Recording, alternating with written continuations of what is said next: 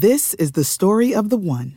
As head of maintenance at a concert hall, he knows the show must always go on. That's why he works behind the scenes, ensuring every light is working, the HVAC is humming, and his facility shines. With Grainger's supplies and solutions for every challenge he faces, plus 24/7 customer support, his venue never misses a beat.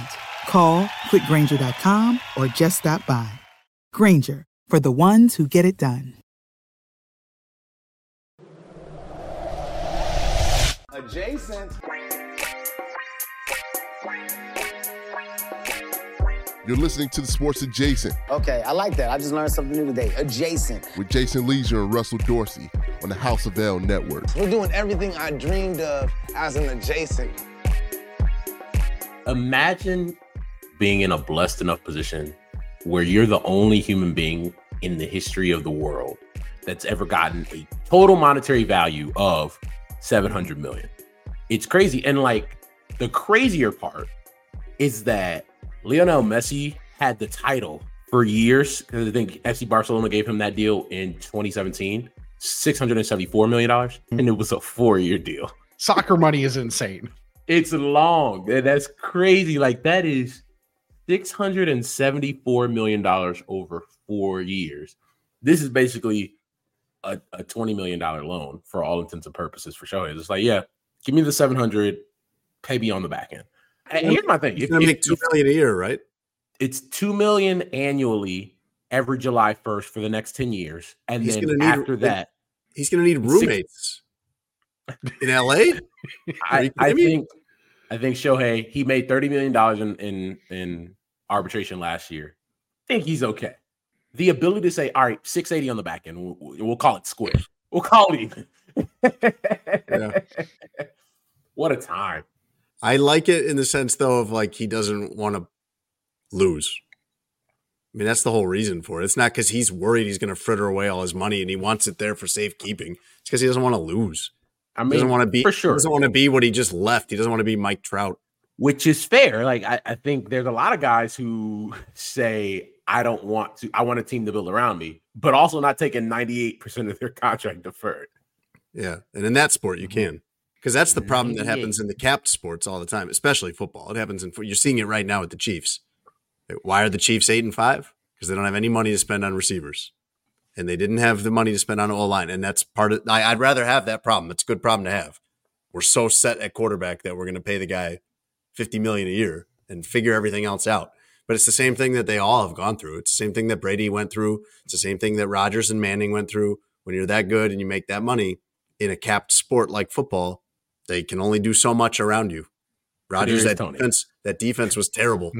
Yeah. Yeah, and Kadarius Toney can only catch a pass when it comes from the tight end and when he was offside. How about that? Finally catches one. What a week in sports it's been.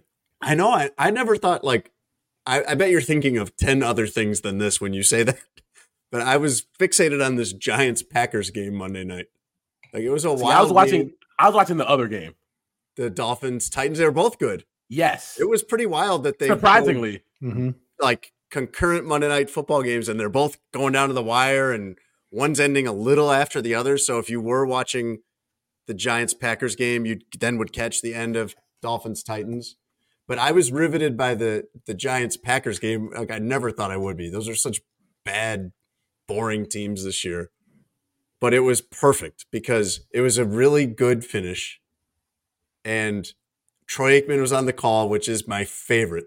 Troy Aikman is the crankiest, most irritable play-by-play man. And I don't get to watch a lot of football because I'm usually covering a game. But when the Bears play, I'll rewatch their game the next day for looking for nuances and details and things like that. And anytime it's a Troy Aikman game, I love it because he's always – and I thought this was exclusively Bears, but maybe it's because I don't watch enough other football. Maybe he's like this with everything. Troy Aikman always seems personally offended by things that the Bears do in front of him. Like this is an affront to Troy Aikman watching what Nick Foles is doing or Matt Nagy is doing or them botching the coin flip in Detroit a couple of years ago or just any number of things that they're mismanaging. It always seems to be like, really personally angers Troy Aikman. And Troy Aikman the honesty of it. I do too. There's probably a lot of fan bases that when Troy Aikman comes around for their game, they're like Finally, Like, someone's saying what I've been saying. Too many people in that job try to pretend that to take from us everything's fine when everything is clearly not fine. And it's refreshing to hear Troy Aikman like, I had to get out of my bed, take the private jet to this bum ass game, and you're gonna hear about it. Like, I love it. It's kind of what Al Michaels now does, because Al Michaels didn't do this on NBC. But with the Amazon games, Al Michaels is like, I hate this. I don't want to be here right now. And I'm going to talk to Jason Kelsey, even though this is a Bears-Panthers game, for the next 90 minutes. Right. Hey, Jason, can you stick around for another segment or like another half? Do you mind? Whole game? Yeah. Yeah. That was awesome. The star of the show, though, for the Giants thing, I'm sure you saw this, right? For the Giants game, was Tommy DeVito's family in the crowd and his agent. What's the guy's name? Sean Stellato. Yeah. That guy's having his 15 minutes right now. He is everywhere with the pinstripe suit and the hat. But I love Troy Aikman at the end of that game just sideswipes the entire family and basically says like, yeah, those roughnecks are going to drink a lot tonight. That's not how he said it, but it was very clear what he was saying. It's wild. You can tell by looking at those people, they're going to be partying late into the night or something. They be getting loose, fast and loose with the wordage. You can't do that. Did you see some of the fallout with that agent Sean Stellato, who I hadn't heard of before, and the Mannings? No. So on the Manning cast, they said, I forget which Manning it was. I think it must have been Peyton Manning, said that they had done some research and the agent's nickname in college was Slimy. And the agent didn't like that. And the agent said that's not true. He was on the Boomer Esiason radio show in New York the next day, Tuesday morning. He said that's not true. But he responded by challenging Peyton Manning to a race in the 40-yard dash, which is just like the most, it's just so spot on. It's just so, you think you're better than me? Oh my gosh. How about we run a race? Settle this like we used to. He had the whole fit on. He had the fedora. He had the long black trench coat. Like, he wanted you to know he was Italian. It looked more like a costume. 100%. Yeah. 100%. But good for Tommy DeVito. He's enjoying his time, and it feels very Linsanity. In that it'll be short and we'll soon forget. Well, no, like it kind of took New York by storm. Jeremy Lin's credit, he made a career off of that moment. I don't want to discredit him. Like, he made like $75 million off of Linsanity. But just like the groundswell of love for Tommy DeVito, for a guy that's an undrafted player, we didn't even think we'd see him, and now he's Italian. He wants you to know he's Italian. He lives at home in Jersey with his family, and right, like, it's wild. I also like doing that Italian guy voice, even though I don't know if it's okay. No, it's okay. Me and said you could. Well, yeah, because if it was black, which anyway, we could ask him about that. But he wants you to know he's Italian.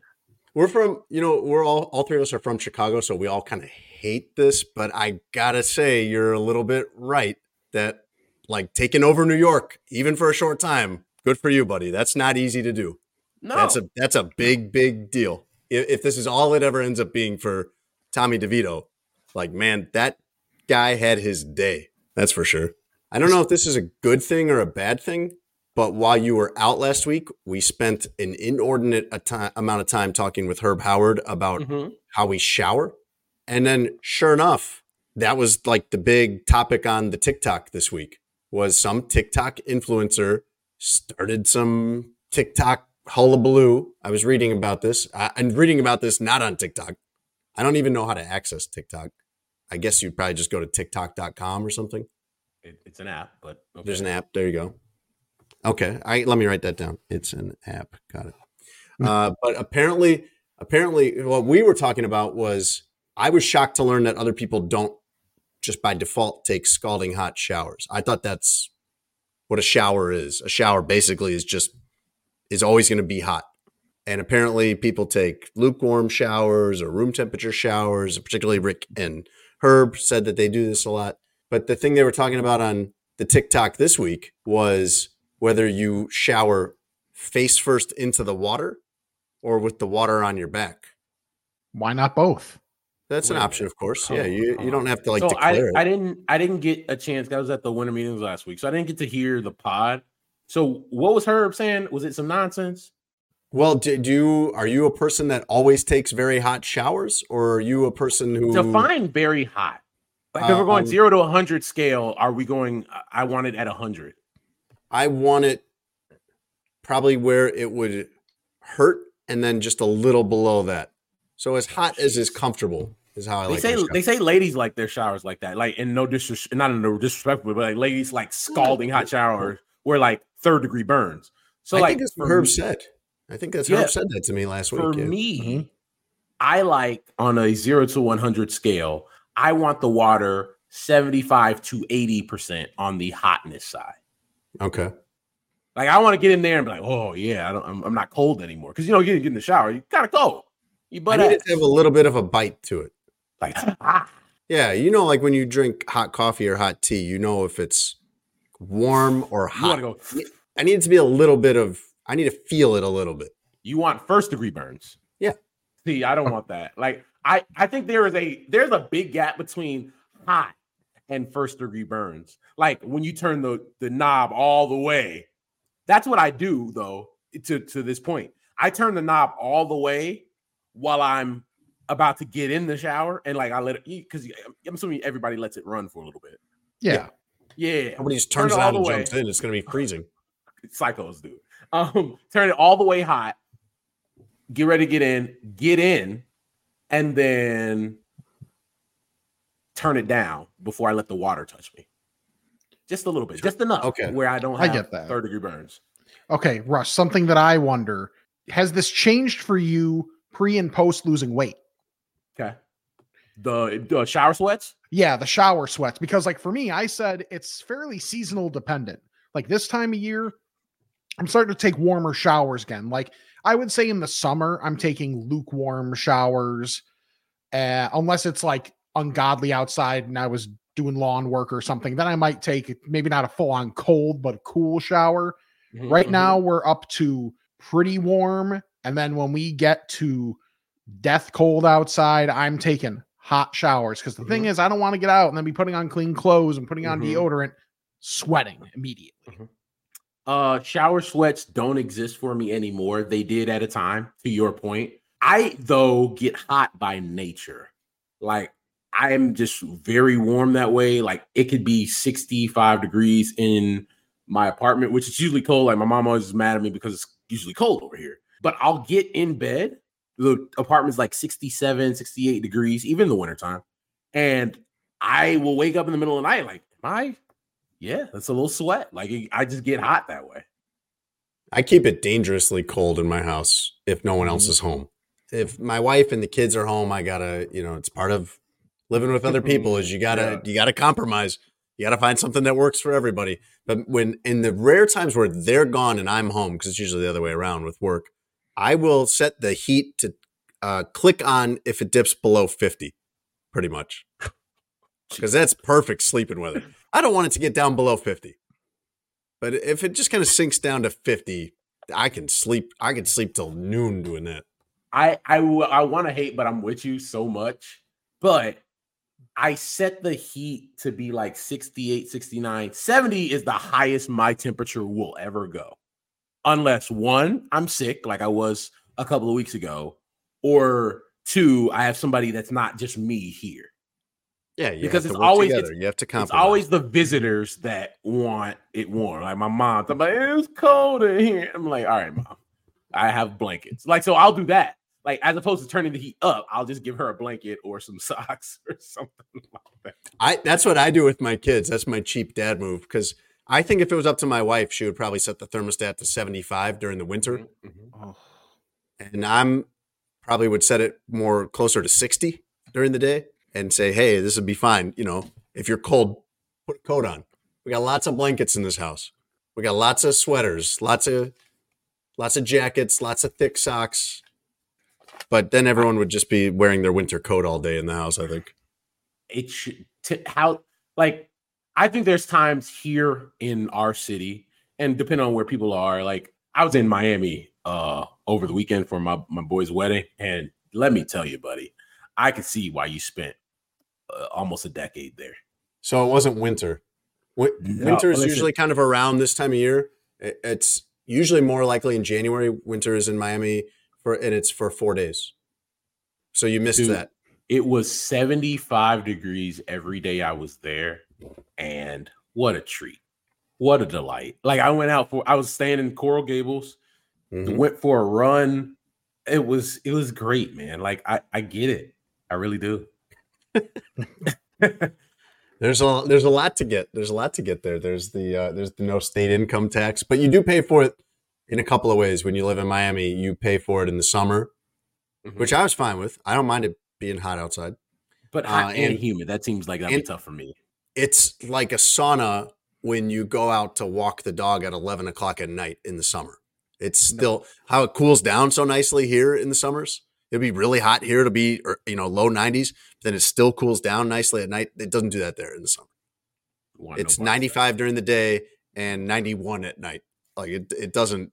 That sounds terrible. Really, that's why the water is always warm. I could not do that. Like I've thought about that of like, what could I tolerate more? And I guess just because of living here, you deal with the cold, although you get all the varieties, but the hot and humid, mind you, when I went to New Orleans, it was a dumb time to go. There was a reason we went at that time, but it was like early July. Nah, there's no dumb time to go to New Orleans. In terms of temperature, yes, it was like 95 with 95% humidity the entire time. There were like the 10-minute bursts of torrential downpour, and you just duck into a shop or something and just wait it out. It was like, I loved New Orleans. I did not like to the point where we had to do laundry while we were there because we didn't bring enough shirts. To Campy's point, I get hot and sweat thinking about sweating. So I don't want any parts of humidity. Like I can do some heat. I can even do I don't like anything over 75 personally, but like summertime, give me 80, give me 85. We're good money as long as there's 0% humidity. And we live in a city in Chicago where it's not Miami, but it gets pretty humid here because of the lake and all that stuff in the summertime. So I don't like that at all. So I'm with Campy 100% on New Orleans. Like I've been in the summertime where at 2 a.m. the windows are fogged up because it's cool on the inside and humid on the outside. When I first moved from the north to the southeast was for college. So when I was 18, moved from Chicago down to New Orleans to start at Tulane, and they started playing. They start intramural football right away in August and September, and that was one of the things I had always heard was really fun about college. I want to do that. That sounds cool. And our first game down there was a Sunday afternoon game, and I was this will shock you, even knowing it was just intramurals, but I was a very mobile quarterback. I was like a Michael Vick type runner against that competition. Probably not against any other competition. The intramural competition. Yeah. So I ran all over everybody, whatever, and we won. And then I went back to my dorm room and just threw up all over the place. Oh, damn. My man was super dehydrated. That climate was rough. So do you think that prepared you, though, to say, all right, I can live a decade in Miami because I lived 4 years in New Orleans? Yeah. Yes. It's hotter in Miami. Miami's the only place in the country, I think, that just stays hot year round. Mm-hmm. There are other places that are okay year round. Southern California, Arizona, even the South, even the Gulf states, New Orleans, whatever. They don't ever get horribly cold. And even in Arizona, I don't know if LA and Arizona ever actually get cold. I'm not even sure, but there's times where you look at that map, that map you'd see in the newspaper where it would have the color-coded temperatures when you were a little kid, and the only part that'll be red will be Miami. There's times a year where that's the case. It's so far south. People don't realize how far south it is compared to LA, for example. It's well south on the what is that, the latitudes? Yeah. It's well south compared to even Los Angeles. I'm glad you had a good time down there, man. Listen, no, I was literally I was walking around Coral Gables the morning of my friend's wedding after I went on a run. When Starbucks, got some coffee, was walking around, and I'm like, man, Yeah, I can see why Jason liked living down here. I said it's December 9th, and I'm chest all out in Miami. Mm-hmm. Everybody out here looking good, getting their coffee in the morning. This is like I could do this. And then I said I could not do 90% humidity year round, or at least during those summer months. Did you see Kanye? Did I see Kanye down there? Yeah, he was down in Miami, I think, at the same time. So it was Art Basel. Yeah. While I was down there, and I made sure not to get in any of the Art Basel nonsense. They were shutting down everything. Like, it's in Wynwood for everybody out there. It's kind of like New York Fashion Week for art. The young successfuls, the music people, the athletes, they all come down to Miami for that. So hotel rooms were ridiculously expensive over the weekend. But I went to this like really nice rooftop bar, had a beautiful view of Brickell. Like, it was really nice. And in another life, I could maybe see, but I would have had to start earlier than I did now. Like, I can't move to Miami right now. Why? What are you talking about? You're a young man still. I don't know, man. I turned 29 yesterday, and I'm in my complaining phase, and I'm gonna be complaining already. Well, 30 around the corner. That's where you really start complaining about shit. I think you're supposed to make it a little farther past that. I think that's about right. I don't like the heat, and if I really had to be honest about it, I couldn't. The music's too loud. I couldn't live down there half the year.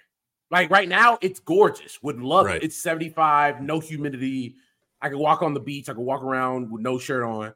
Cool. But in July, if it's 101 with 100% humidity, I don't want to be here. I understand. Because you know me, I like running. I like running, and I like running on the lake and stuff. And I can do that in the spring and summer and fall. You can't do that in Miami. Like, you shouldn't run outside 100 degrees or 90 degrees and 100% humidity. I used to look at that as a challenge to be able to do that. I've not been able to look at running in the cold the same way. I don't run in Chicago unless it's got to be at least 60 degrees. If it's under 60, I'm inside on the treadmill for sure. Nah, you got to get some Under Armour. No, put that's not the leggings on. I don't even want to. I don't want to. I don't want to tough it out and do that. I really don't. I'll just stay soft. It's fine. The closest I get is figuring out like this temperature when it's like a high around 40, that it's the perfect weather for like you're not winter coat, but like a heavier like sweatshirt. But when you get in the car and it's sunny out, you're boiling, you're sweating. Yep. So you have to decide, are you going to sweat or are you going to be cold when you're getting to the car? I generally choose cold getting to the car because if I can avoid sweating at basically all costs, like that's what a lot of what my life revolves around. That's the whole goal, huh? Yes. Just don't break a sweat. Right. Let's start the show with the unsweaty Rick Camp. Welcome to Sports Adjacent. I'm Jason Leisure. My co-host Russ Dorsey is back from the winter meetings. I want to ask you about that really quickly. I'm not going to do baseball talk with you, but I have a specific question. Talking a lot of baseball. Question about all of you guys complaining about the winter meetings. Don't put you guys on that, please. There's been a lot of consternation about baseball writers lately. I don't want to be thrown in the mix. Okay, then I will give you the opportunity to take a flamethrower to your peers. And we have producing today, Rick Camp. He's here indefinitely. We don't know when. I'd love to tell you guys, hey, Tony Gill's coming back, but we don't ever know when that's going to be. Did Tone hit the pause button? Because I thought it was this week. Do you see him? Well, to your point, I don't. Right. This is what I'm describing. You told me this week. He told me this week. This is how these communications usually go. He didn't tell me shit. Also how it goes. I saw him and his family yesterday, actually, and they're doing great. It's one of the cutest babies I've ever seen in my life. Beautiful baby. Tone seems happy. His wife seems happy. His in-laws are thrilled. Mm-hmm. Good things going on for Tony Gill, and I'm looking forward to everybody getting to hear about that whenever he returns, whenever Tony Gill washes ashore here in at Sports Adjacent. Right. Sports Adjacent is brought to you by Sheets and Giggles. You can go to our link, sheetsgiggles.com/SA, and get their great offer the entire month of December. Still time when you get this episode to do your Christmas shopping and have it get there in time. It is buy one, get one half off at sheetsgiggles.com/SA. So get something for someone else and get half off of whatever you're getting for yourself. Get the sheet set, get the hybrid flannels, get the throw blanket, the duvet, whatever you want over there. The pillow, the mattress, they got tons of good stuff. I cannot emphasize enough how important it is to take care of yourself when you're sleeping. You need a good setup for sleep. That affects your whole next day when you wake up. Go to sheetsgiggles.com/SA. Buy one, get one half off. Great deal. Sports Jason is also brought to you by BetMGM. You can go to betmgm.com or download the BetMGM app and get this offer with our promo code adjacent1000. Your first bet with BetMGM gets paid back in free future betting credits up to $1,500 if you don't win. You can bet on college football bowl games. NFL has still got 4 weeks left at the time that you hear this. Tons of big games left. You make it a little more interesting for yourself. Put $20 on it. Put whatever you want on it. Go do it at BetMGM. Use our promo code adjacent1000 and get your first bet paid back in free future betting credits up to $1,500 if you don't win. BetMGM, the king of sportsbooks. This is the story of the one. As head of maintenance at a concert hall, he knows the show must always go on. That's why he works behind the scenes, ensuring every light is working, the HVAC is humming, and his facility shines. With Grainger's supplies and solutions for every challenge he faces, plus 24/7 customer support, his venue never misses a beat. Call quickgrainger.com or just stop by. Grainger, for the ones who get it done.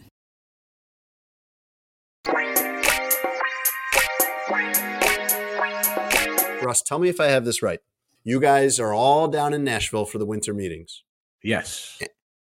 Can I tell you about the setup real quick? I would. Yes, please. So was it good? Wasn't Grand Ole Opry or something, or where you guys at? So it wasn't downtown Nashville, which or Opryland Hotel, right? I love downtown. I love Nashville as a city. Like I think it's an awesome place to be. I have a lot of friends down there. It's always a good time when I'm in Nashville. But it wasn't in downtown Nashville, right? It wasn't at the convention center down there or the Omni or anything like that where I usually stay. It was at the Gaylord Opryland, which is like 30 minutes away from downtown Nashville. Yeah, it's in the suburbs. There's like an outlet mall out there and stuff. Monstrosity of a venue, right? Like the day I get there, I walk in Sunday of the winter meetings. It's chaotic. People running around with bags and stuff. And I'm saying what's up to people. Check in, and the bellman comes. And the bellman's probably in the 60, 65, has a limp, coming over with a cart. Hey, you need help with your bags? And I'm looking at him. And I think of myself and I'm like, what do I look like as this big, hulking, muscular figure giving you like, yeah, buddy, take my bags, and having you limp around this big place? I didn't know it was that big at the time as of a venue. And he says, well, show me where I said, nah, I'm good. He's like, well, show me where you're staying. And I show him where my room was. He's like, oh no, you're gonna need some help. He takes my bag. Dog, we walked for 12 minutes to get to my room. It is, what I found out, the 7th largest hotel in the United States.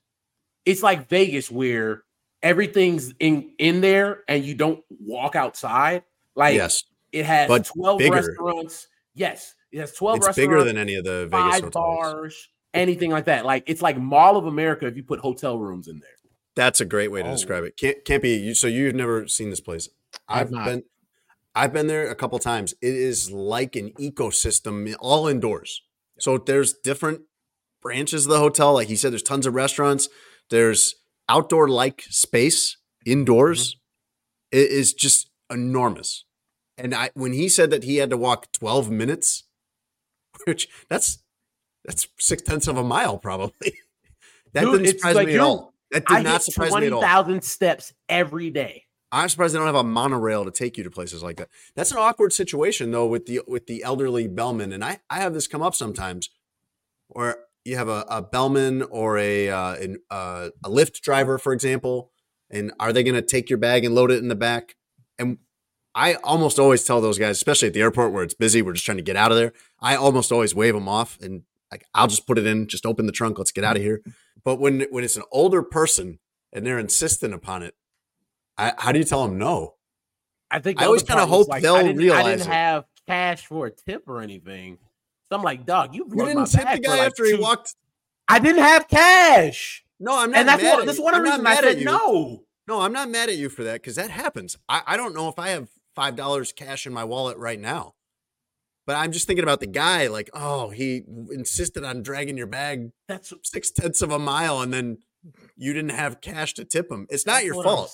It's just kind of a bad break. We don't live in the era of cash. I know, man. Like to your point, I got cash for the first time, and I can't tell you how long. But off the strength of my aunt, God bless her, she's the best. Every year since I was a kid, she'd give me an envelope of a gift, and she'd give me $10 when I turned 10. She'd give me $8 when I turned 8. And she did the same thing for me when I turned 29, and she's the best. So that's literally the only reason I have cash, and I could probably count on. Because you just got $29. Yes, you know what I mean. And so I could probably count on both hands how many times I've had actual physical cash this year. Do you know what I use cash for? The only thing I can even think of haircuts that I use. My wife cuts my hair. The only thing I can even think of that I use cash for is to pay my children allowance. That's it. Kids like cash. That's the only time I need cash. I have in my phone has this case with a flap on it. I have a $20 bill folded up in there as an emergency 20. That's the same one that's always been there. There would never be a situation where I would need that. I don't know why I'm doing that. It's a weird flex to be like, I could have $20 if I needed to, just so you guys know. I always feel like I would like to have cash on me more readily available than I do, because you know me, like I stop and get my iced coffee, Dunkin' Donuts every morning before I go to the studio. And when I walk down there, there's usually a homeless person or two down there, like, hey man, could you give me a cup of coffee or something like that? And unless I'm in a rush, I normally always do, right? If I can. But I'd like to give them a couple dollars here and there and then go get them a little something to eat or something and get a bagel or something in Dunkin' Donuts. But I usually 98% of the time don't have cash. And I feel bad, even though like I'm not saying get out of here, homeless dude. It's just like, damn, I wish I had something to give you, dog, but I don't have cash. A lot of them I see now, though, they have a sign and it'll say, this is my Cash App account. See, I think I would get them right if I met adapting to the cashless world. I think cash is better in theory than in practice these days, where it's like, yeah, you'd like to have it, but then you use it and then you get change. Yeah, I don't want this. And it's this like, noisy change. What am I going to do with this change? I already got keys in my pocket. I've got my wallet. I don't want to have change. So then when you have to pull out the keys, you end up pulling out like some of the change and no. And I'm at a point where I don't even use my card that much anymore. Like a physical plastic card, you mean? Yeah, like I'm using Apple Pay for everything these days. I know, but that's why I have this $20 bill in the phone, is in case I ever get to a situation where I need it. But why would I even need it? Even if I forgot my wallet, I could just pay with the phone. Right. And now it's if you get to Christmas time or your birthday or something, and your grandparent gives you a $50 bill or $100 bill, it's very nice. It's very nice that you're giving your grown adult grandchildren money, anything at all. So thank you, Grandpa, if you're listening. But what am I supposed to do with this? How do I even spend this $100 bill? What am I going to? Grandpa wants you to go to the bank, get 100 singles out, and have a good time. But to your point, how do I use this? I remember the Christmas that my mom and dad gave me and my brother each $100 bill. It was one of the coolest moments I've ever had, because I'm like, oh my God, I'm holding $100 bill. You only see this in like rap videos and stuff. Back then, I don't see Jay-Z or Ludacris or T.I. with $100 bill. Like, I've never held one of these. And so you're like, oh, shoot. Then you get the Look, point Joe, where, we got Ludacris money. Right. And then you're just like, I don't even want to spend this, because I'm like, oh, I don't want to get rid of my $100 bill. And then you see something that you want, and then you go spend your $100 bill. But like, there was such a time where I'm like, yo, this is the pinnacle of, like, I feel rich. I feel rich with my $100 bill in hand. They put it in a little envelope, and I'm like, oh my goodness, I'm a millionaire. Nice and crisp. Yes, it's like somebody ironed it, like a drug dealer or something. Like it was just crispy $100 bills. Well, my kids, I have a 12-year-old and a 9-year-old that we give allowance to, and which I'm kind of against because we're paying them to do stuff that they should do anyway.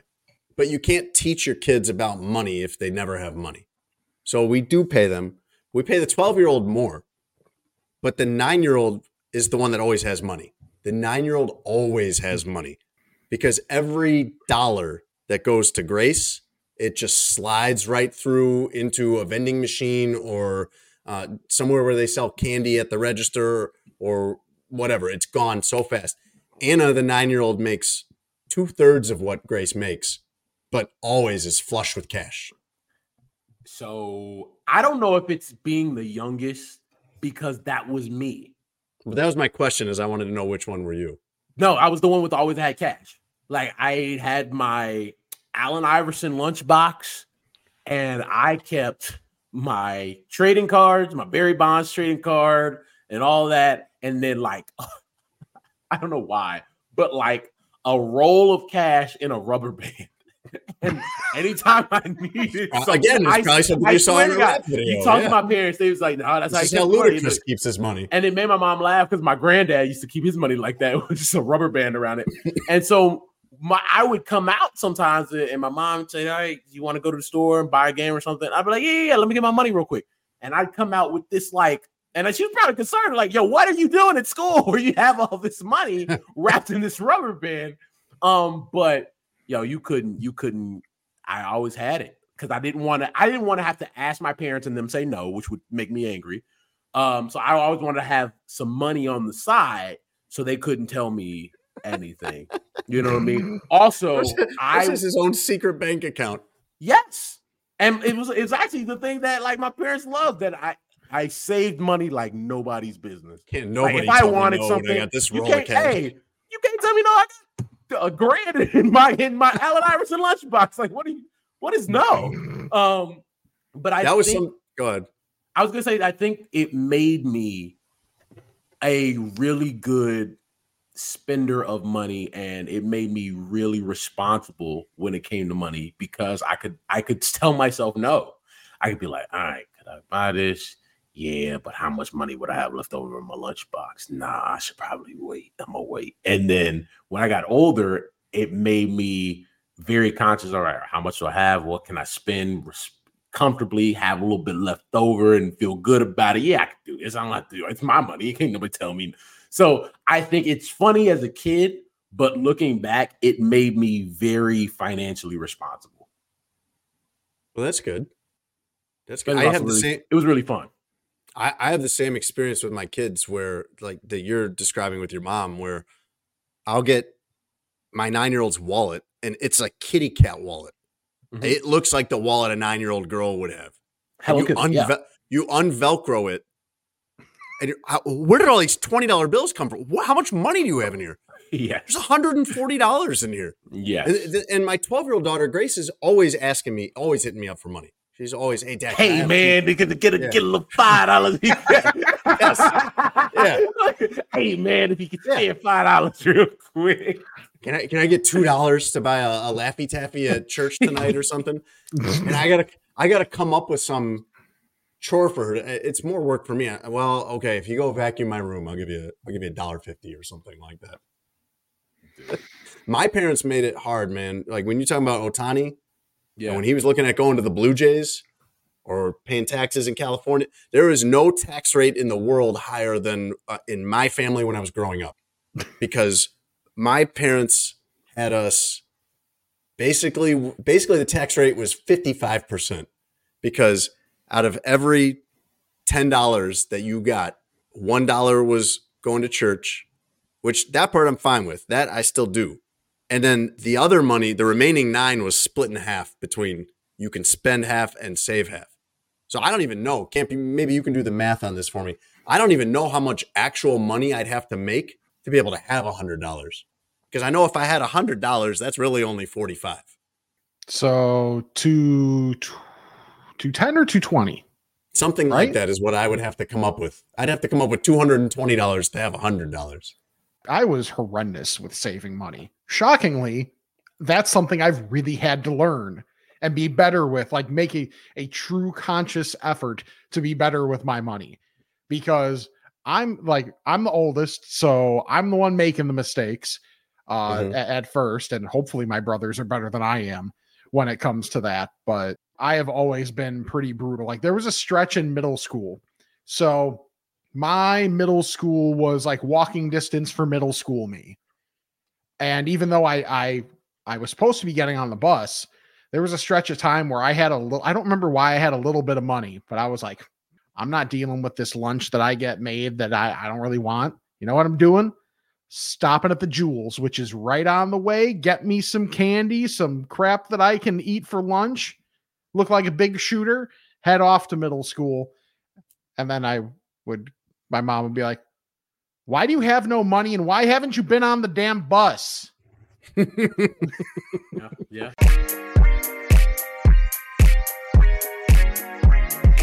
You were asking me about the winter meetings before we get on, on our money tangent. Yeah. I will answer those questions. I'm assuming you were asking why were people all angry? Well, it seemed like, and correct me if I'm misunderstanding this, let me just put it out there how I have understood what's happened with the baseball reporters at large. Maybe not you, but the baseball reporters at large is all you guys from Seattle and LA and New York and Boston and Miami and everywhere around the country, all the baseball cities went down to Nashville and they didn't give you guys news. The hell? I gave up a week, came down here, flew down here. Some elderly bellman walked my suitcase 12 minutes to my room, and you don't give me news? Make some news. I mean, give me some news. How dare you not give us news? To your point, I think that was an accurate depiction of why people were upset. Oh, good. For me personally, do you want news? Yes. Do you make the most of the time while you're down there talking to sources and people, etc., seeing your friends in the industry? That's really not. Yes. But you do want news because you're down there for a reason. You want things to talk about. You want to be able to go on these shows and, write and be able to have stuff for people other than, well, we still waiting. That's no fun. The last day of the winter meetings, the day actually everybody left, Wednesday night, Juan Soto got traded to the Yankees, right? That's a monster move. But it's the last night at like 10 o'clock. People getting hammered at that point when that's going down. Yeah, I think people want things to happen, but it's one of those things like, if you think about the history of baseball, the winter meetings are like a big deal because that's where a lot of stuff gets happening. And you have agents in the same room with executives and they're hammering out deals, or teams are going to other teams' suites and say, hey, man, we want this player. What trade can we work out? So I think for me, it's as a national reporter, it's a good time of source building and networking and all that. And, if you get a nugget and you have some news, cool. Like for me, it's one of those things where you start tracking information. So like information that I started getting last week, I was able to turn that into breaking news this week. Right. All those little things are important. To your point, I think people were fed up because I think there was this feeling that Shohei Ohtani, who now signed with the Dodgers on a 10-year, $700 million deal, knew a month and a half ago that he wanted to sign with the Dodgers.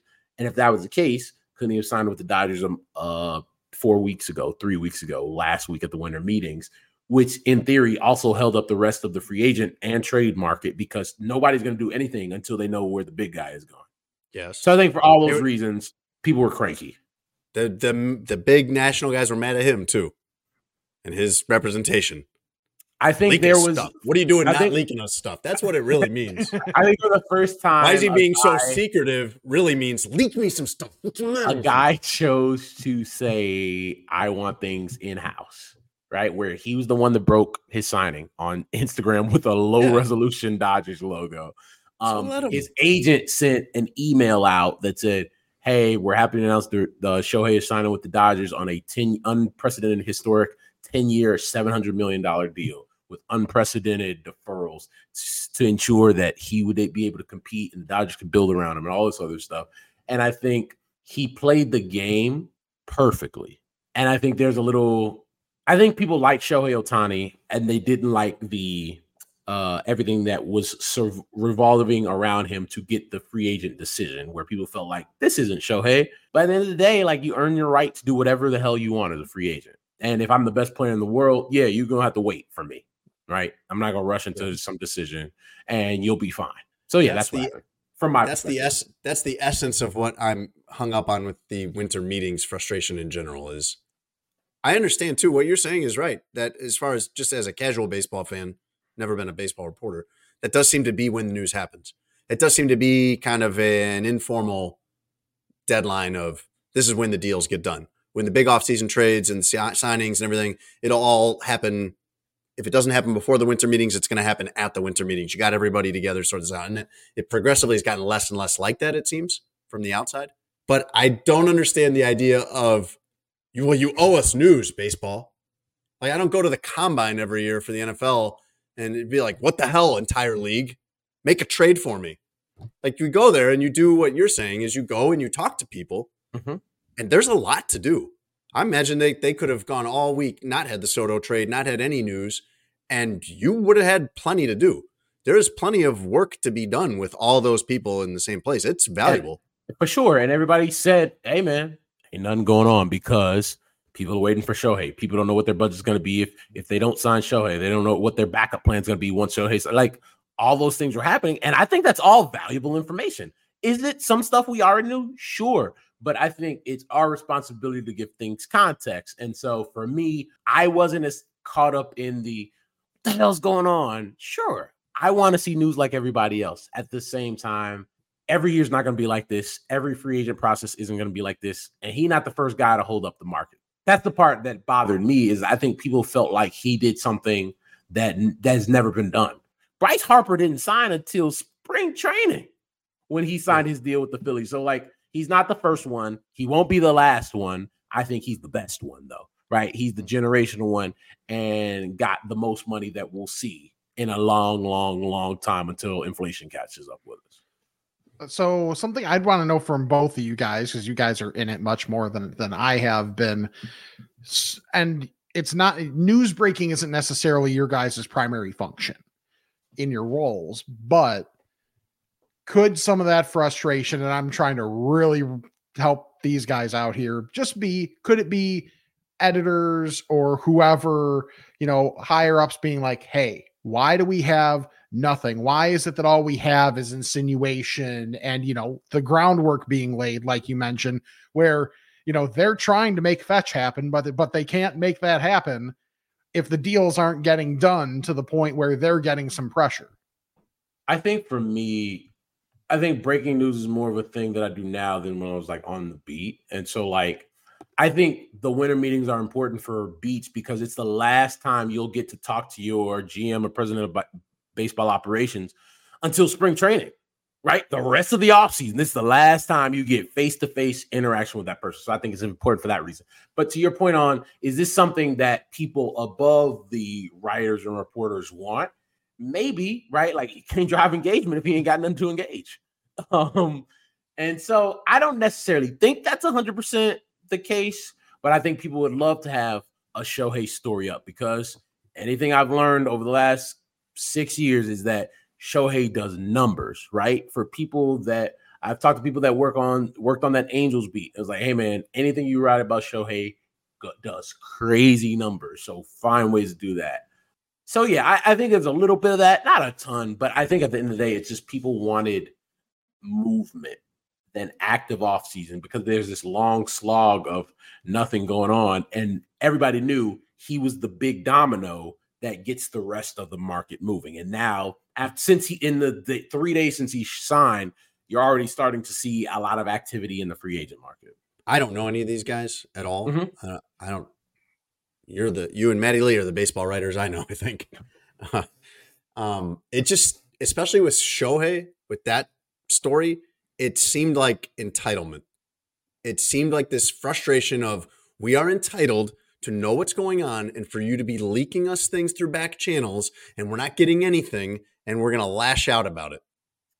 I think the entitlement portion, it could definitely come off like that. Like you had people talking about at the winter meetings, like, screw this guy, XYZ, and then it's like, all right, dog, like relax, right? Relax. And there was a lot of entitlement that came with that. And I didn't like the tone of a lot of the stuff because I'm like, hey man, y'all didn't do this to Bryce when he didn't sign somewhere, right? Like, why is it Shohei? Like, why are we doing this? And I'm not trying to say people are racist or anything like that, but I'm saying the tone of what you're saying, it could come off that way. And so, well, like you mentioned, this has been a trend. I think this has trended in this direction where the big free agents wait longer and longer and longer. And so I think now it has built. I would think that it has built up to a tipping point for them where this has been getting worse and worse every year from their perspective, from the National Baseball Writers' perspective. And now it's with the biggest guy. I mean, not just the biggest guy in the league, but the biggest guy in the world. Everybody wants to know where this guy is going to end up. When you said that he gets big numbers, you're talking about reporters. If you're on the Angels beat, who cares about the Angels? But when you're writing stuff about Ohtani, it's getting read globally. Yeah, that's part of why he's a $700 million player, isn't it? For sure, 1,000. Because you could stream these games. I mean, you're going to more than make your money back. Aren't you? You are going to make money hand over fist, I would imagine. And I've talked to some people since the deal went down that estimate the Dodgers could make their money back in the first 6 years of this deal. And I think when you talk about he made the Angels estimate $20 million in annual revenue just off marketing, that'll probably double with the Dodgers, bigger brand, team with a higher valuation, etc. That number could be close to $50 million if that's the case. You put that over a 10-year span, you're doing pretty well. Tickets are going to sell out. Those jerseys are going to sell out. He is must-see TV, all the brand new advertisement that you're going to get because he's on your roster. I think it's the selling point for him. Like, his agent really didn't have to do much other than like, hey man, best player in the world, best representative for your brand and franchise in the world as well. Mm-hmm. And it's like, well, all right, here goes $700 million. He'll even defer $680. Almost all of it. Yes. Are you happy where he ended up as a baseball fan? As a guy who just enjoys the sport at large, maybe you don't follow one team, you follow the entire sport. Mm-hmm. Are you happy as a viewer and as someone who just loves this league and this game with him on the Dodgers? I'm intrigued, right? By somebody who just loves the game of baseball, it happens to be my profession, but like somebody who enjoys, like my job is stories now, right? I'm intrigued by what if you quit this job and became an investment banker tomorrow, you would still watch baseball all the time. You 100%. Would watch the baseball playoffs. You would follow 100%. The league, not just the Chicago teams or the team you grew up with or whatever. You are so into it. Do you like it as a fan? Do you like him with the Dodgers? I don't think I can answer that question in that way just because I do what I do, but I'll answer it this way. I'm extremely fascinated by the entire thing. I think people are pissed the fuck off that I think it's less about him going to the Dodgers and more about him deferring 98% of the salary. People are pissed about that. And it's wild. And people want to, this is not fair and competitive balance. Dude, any owner in all of baseball could sell their franchise for at least $1.5 billion right now. So we got to stop doing that. Also, he gave the same opportunity to all 30 clubs. Hey, here's what it is. And a team could decide if they want him or not. Also, I'm tired of this thing of, you know what? I'm glad my team didn't sign Shohei Ohtani. You're full of shit. Right. You're full of shit. Like, I'm not trying to hear that. Like, there's a lot of that out there. That's okay. That's okay. They say that about everybody. It's not. Come on. It doesn't have to be rational. It's stupid. It's stupid. It doesn't have to make sense. Because 2 days ago, you wanted Shohei Ohtani on the team, and now you don't. No, fuck that. That's stupid. It's dumb. I don't like dumb. I mean, Miami's already doing that about Dame. They started doing that the second Dame won. Like I think it was somewhere on Levitar last week about like, yeah, but look at what Jaime Jaquez is doing. And I'm just okay, friends. Yeah, but sports has some dumbness to it, Russ. It's different for us because we cover it. No, I don't like dumb as a fan of sports. I hate sports dumb. Emotions are dumb sometimes. Let them be mad for a little bit. They'll move on. They're not going to just crap on Ohtani forever. Let all those fan bases just be mad for a week and then get over it. That's part of it, man. That's ridiculous. What Camp just said about the Heat is exactly right. It's exactly what people do. And it's I'm okay. intrigued. It's I'm fine. intrigued This is supposed to be dumb. This team they have now 3 MVPs on the same roster in their primes. I'm intrigued from the standpoint of this is more money than we've ever seen given to an athlete before. I'm intrigued from the standpoint of, I think it's realistic. Nobody knows what his health is going to be long term. I'm intrigued by that. I want to see him be the unicorn and be the guy we've seen for the first 6 years of his career. The reality is the guy's not even going to be able to pitch until next season, right? Not this upcoming season, next season, 2025. I'm intrigued by that. I'm intrigued by the marketing outside of baseball. I'm intrigued by the fact that this is going to cause a rift in the next CBA already. You're going to have teams that are like, hell no, we'll never let this happen again. I'm intrigued from the standpoint of, would we ever see somebody get 90% of their salary deferred, right? Or are they going to shut that thing down? Because it's something that's come up in past CBAs, and the two sides couldn't agree on that. Well, they're definitely going to shut that down because most of the teams can't do it, I don't think. You'll have a voting majority that doesn't want to do that. I think one of the other things I'm intrigued by is, does it even work? I think there's a lot of people that believe that it will. And if they win one World Series in 10 years, you're like, bet, done. We made our money back. We made money on top of that, and we won a World Series. Honestly, you can make you could just say, hey, the Dodgers are going to be paying him with his own money by the time they get around to paying him the rest of the deal, right? Because of, what they'll be able to do with that money, meantime, between time value of money, etc. So yeah, it's extremely fascinating. They also they cleared the deck 2 years ago, right? I know a lot of people say, oh, they have more revenue streams and money than everybody else. All that's true. They also haven't spent on anything outside of Freddie Freeman in the last couple of years, knowing that Shohei would be a free agent so that they could do this. I'm most intrigued to see how he's going to play the whole season when the only thing he can afford to eat is Lunchables, because $2 million. Why are you acting like he a broke boy? Bro, I would be making $2 million doing this job out in LA. Are you doing the Jason Leisure thing? I'm telling you, man. No, I'm just joking around. But I've seen every house out there is $1 million house. The guy lives in Newport Beach, and he's fine. Houses you wouldn't live in are $1 million homes there. The guy is the poster child for New Balance right now. He's going to have every advertisement in the world. He already live in LA. He made $30 million just from the Angels last year. He is. Oh, that's the reason you could tell people, you know what? No. Don't worry about this. The whole 700. Give me 20 over the next 10, and then you're gonna give me 680 after that, right? I do think it's interesting. People don't know this part. The contract details came out, so they have to have start putting the first 3 years in escrow by 2026. Is that every contract, or is that just his? NFL contracts work like that as well? Similarly, that we have to have 80% of the money in escrow from the time the player signs. Yeah, it's anything with deferred money. So for this one specifically, by the time you get to the end of the 10 years, the following July 1st, after the contract's over, he's getting a check of $68 million every July 1st for the next 10 after that. I did not know he was the poster boy, the face of New Balance, because I haven't seen a commercial of Jack Harlow striking him out or anything like that yet. Look, those New Balance commercials are out there. New Balance is not messing around. Jack Harlow and Kawhi play one-on-one. Kawhi gets a couple buckets, but Jack gets a couple buckets on him too, just like it would be in real life.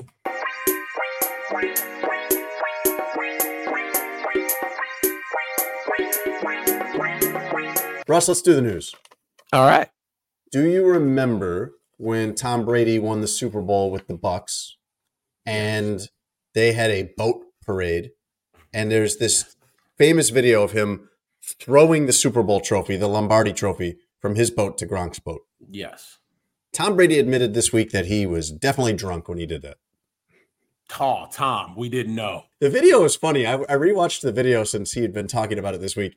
His kid is sitting right there as he's about to do it, trying to get him not to. Dad, trying to be the responsible one on the boat. Dad, no. Yeah, there was that time I couldn't keep my drunk dad from throwing the Super Bowl trophy to another boat. The funny part about that video, thinking about it, is like Gronk could have like sliced his hand open. A lot of bad things could have happened, and that's kind of what Tom Brady was rehashing this week. Gronk said that Brady, you know how Brady has the TB12 diet and all of this stuff. Gronk said that Brady hadn't been drinking hardly at all, or maybe at all, for a couple of years. And they get to the championship parade, and Brady has 2 drinks, and he's already kind of loose. That's hilarious. You have no tolerance built up. Couple of drinks, and you're just like really feeling it. And Tom Brady says, quote, "I was definitely inebriated because had I not been, I don't think I would have taken the chance, realizing that that thing would have fallen 90 feet to the bottom of the bay." Thanks, Tom. In hindsight, watching the video, sober and clear-eyed, Tom Brady could see that was a terrible idea. I'm surprised it wasn't, them dragging me around the streets of Tampa because I couldn't stand up on my own. That's when I knew I was drunk. Russ, an 18-year-old kid in, I believe this is pronounced Visalia, California. It's outside Fresno. Okay. An 18-year-old kid passed the bar exam this week and was sworn in as an attorney. Believed to be the youngest attorney in California history. His name is Peter Park. Here's how he did it. He started high school at age 13. Okay. This is what you got to do to be great. I don't know if you want to. Doesn't sound maybe fun, but he starts high school at age 13 and simultaneously at 13 enters this kind of pre-law program through Northwest California University School of Law. After he completes some college level proficiency exams to show that at 13 he'd be ready to graduate college anyway, just intellectually. So while he does that, he graduates high school in 2 years, starting at 13. And then focuses on law school and has all of this done by 18. Has basically, by taking proficiency exams and then taking the bar exam, at 18 years old is done with everything, ready to practice law in the state of California. It's wild. Now, I don't know how he's going to get clients because as much as I love this story, I want a lawyer that's got a little salt and pepper in the beard, I don't think I want to be the guy that Peter Park practices on when he's coming up. Yeah, can you defend the DUI if you can't legally drink? Oh man, good for him though. Yeah. I mean, he's got quite a future ahead of him. And finally, Russ and Rick Camp. I love a good story of a failed animal smuggling. Have you ever heard the term prairie dogging it? If someone says I had to prairie dog it or I'm prairie dogging it, do you know what that means? I do not. Campy, do you know that phrase or no? I know I've heard it, but it's been a while. Okay, well, hopefully some of the listeners do, because a guy was actually literally prairie dogging it at the Bangkok, Thailand airport. He had 2 otters and a prairie dog in his underwear to try to smuggle through security and take to Taiwan. Otters are not the nicest animals. That is wild. Like everybody thinks they're so cute, but you read anything on otters, they are not great. Well, I saw the picture of the prairie dog too, and I got to show you this, Russ. And you tell me if you're comfortable with this thing hanging out in your underwear, because this thing looks like it could do some damage too. You want that rustling around in your drawers? I do not personally. No, I do not. Claws and teeth. It's got this hungry look in its eyes. I don't think so. That's the actual prairie dog that was confiscated by the Thai authorities. According to the New York Post, security noticed, quote, an unusually large bulge wobbling about below the waist, end quote, and directed the man to go through an x-ray machine. So these animals weren't just free in his underpants, but the Thai authorities filmed him taking these things out. So I was able to see this. Each of these 3 animals is in sort of a sock and then taped inside his underwear. I wouldn't trust that one of these otters or prairie dogs couldn't rip through a sock. I don't want any of that going on downstairs. That's not okay. I don't know about you, gentlemen, but I'm assuming we're gonna be on the same way. I'm like, I care far too much about what I got going on down there to put a prairie dog with sharp teeth and claws in the same vicinity. Yeah, I think the teeth and claws are a problem. That shouldn't be happening in that area whatsoever. I'd like you to hear a statement from the Thai Customs Department, Russ. Okay. This is from Panthong Loikelnamt. Okay. It's probably as good as we could have done. Spokesperson for Thailand's Customs Department. And now, Rick Camp reads, quote, Thailand is not a gateway to smuggle exotic animals out of the country. We will catch anyone who tries to take animals on planes. End quote. Yeah, except that they won't, because 2 months ago at this exact same airport, Russ, a man successfully got through security with, and you might want to take out a pen for this, an albino rat, 3 otters, 28 turtles, a snake, a marmot, which I don't know what that is, and 2 other unspecified rodents. And the reason that we know... Where? In Bangkok. Where did he hide them on his person? No, yeah, that's what I'm saying. They said he got through security. Yeah, he did. And the reason that we know that he did was because one of the otters and the rat got loose in flight. And there is a foot-long otter running around the flight, freaking everybody out. So they're not going to catch everybody. Let's step back with the tough talk there about we'll catch everybody.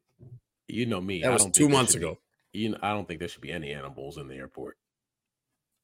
Yes, I know. You have a strong stance on that, and I'm inclined to agree. Unless it's a seeing eye dog for the visually impaired, you shouldn't get an emotional support animal just because let me not say it because I don't want to get in trouble. Probably not a good path for you to go down. If it's necessary, great.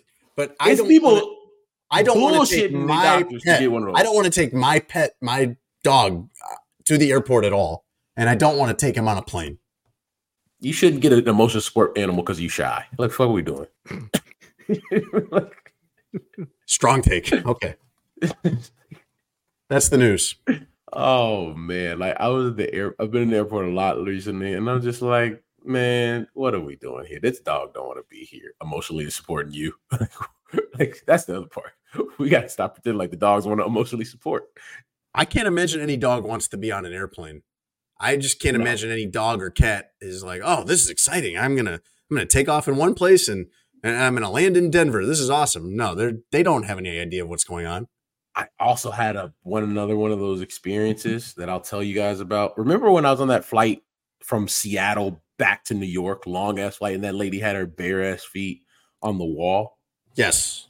She was sitting next to Russ and she put her bare feet up on the kind of the wall in front. And she was on the other side of me, Campy. I was in this first class. I'm in the seat on the aisle. She's on the window side of the opposite section, and she had her feet all up on the wall. This brother took his shoes off and put them in the middle crevice of the seat in front of us. And I'm like, you a bold motherfucker. Because if I'm the person sitting in the seat in front where I can feel your feet on my arm, you and me are going to have to go. Look at this dog. No. Is that a ripped up sock or no? Okay. It's still gross. That looks at the bottom of the jeans are. I'm assuming this is quite the move. Dog, it's so disrespectful. Mm-hmm. And his feet stunk. Yeah, there's got to be some self-awareness about that. I just think the airplane is not the place for you to really get comfortable as though you're in a hotel room. No, I hated it. Every minute of it. He smelled like booze. Like he had been, like I almost hit the button. I didn't do it, but I thought about hitting the button and be like, ma'am, this person next to me smells like alcohol and his feet stink. I like how when you're imagining telling the flight attendant this, you switched into your Dave Chappelle voice. Hey, ma'am, this is alcohol. Listen, yeah, I just keep your.